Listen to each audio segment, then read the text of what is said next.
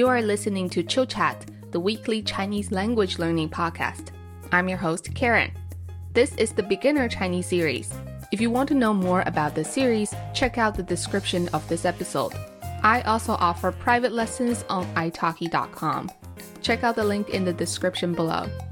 Now let's get started with today's lesson. Hey guys, welcome back. This is Karen. Welcome to lesson 2 of this beginner Chinese course.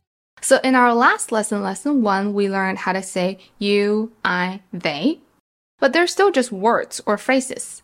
I know you guys already want to build sentences on your own, so don't worry. In this lesson, we're going to learn how to make a basic but correct Chinese sentence. In most of the cases, Chinese sentences follow the same order as in English. Subject, verb, object. SVO in short. If you're wondering what subject, verb, objects are, let's say I hit you. So I am the party who starts the hitting, who initiates the hitting, who does the hitting, really. So I am the subject. The verb is the action of hitting. So hit is the verb. And you receive the hitting, you are affected by it. Poor you, you are the object.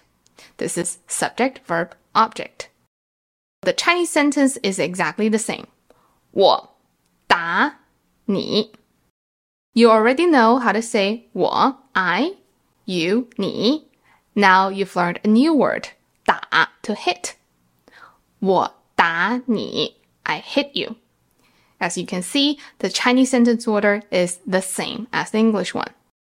Of course, in this lesson, we're not talking about any special sentence patterns or including any tenses. In those cases, the sentence order can be different between in Chinese and English. In this lesson, we're going to learn the most basic ones and master them. Now, let's get started. I love you. 我爱你. 我爱你. 我爱你. She hits me. 她打我. 她打我. 她打我. He likes coffee. 他喜欢咖啡. 他喜欢咖啡. 他喜欢咖啡. Karen teaches Chinese. Karen 教中文. Karen 教中文. Karen 教中文. Mom cooks fish. 妈妈做鱼. 妈妈做鱼. 妈妈做鱼. Dad and I eat fish. 我和爸爸吃鱼. 我和爸爸吃鱼. 我和爸爸吃鱼. My older brother likes to read books. 我的哥哥喜欢看书. 我的哥哥喜欢看书. 我的哥哥喜欢看书. To say don't or doesn't, making the sentence negative. It's also very simple in Chinese. Just add 不 before the verb. 不. 不. Let's take a look at some examples. I don't love you. 我不爱你. 我不爱你. 我不爱你. She doesn't hit me. 她不打我. 她不打我. 她不打我. He doesn't like coffee. 他不喜欢咖啡。他不喜欢咖啡。他不喜欢咖啡。Karen doesn't teach Chinese. Karen 不教中文。Karen 不教中文。Karen 不教中文。Mom doesn't cook fish. 妈妈不做鱼。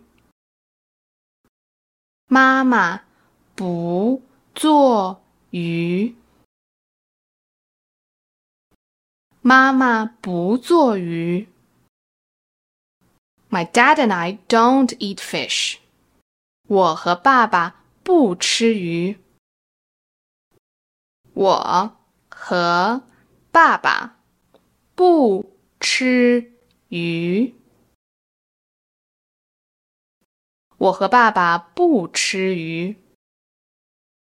My older brother doesn't like to read books. 我的哥哥不喜欢看书。我的哥哥不喜欢看书。我的哥哥不喜欢看书。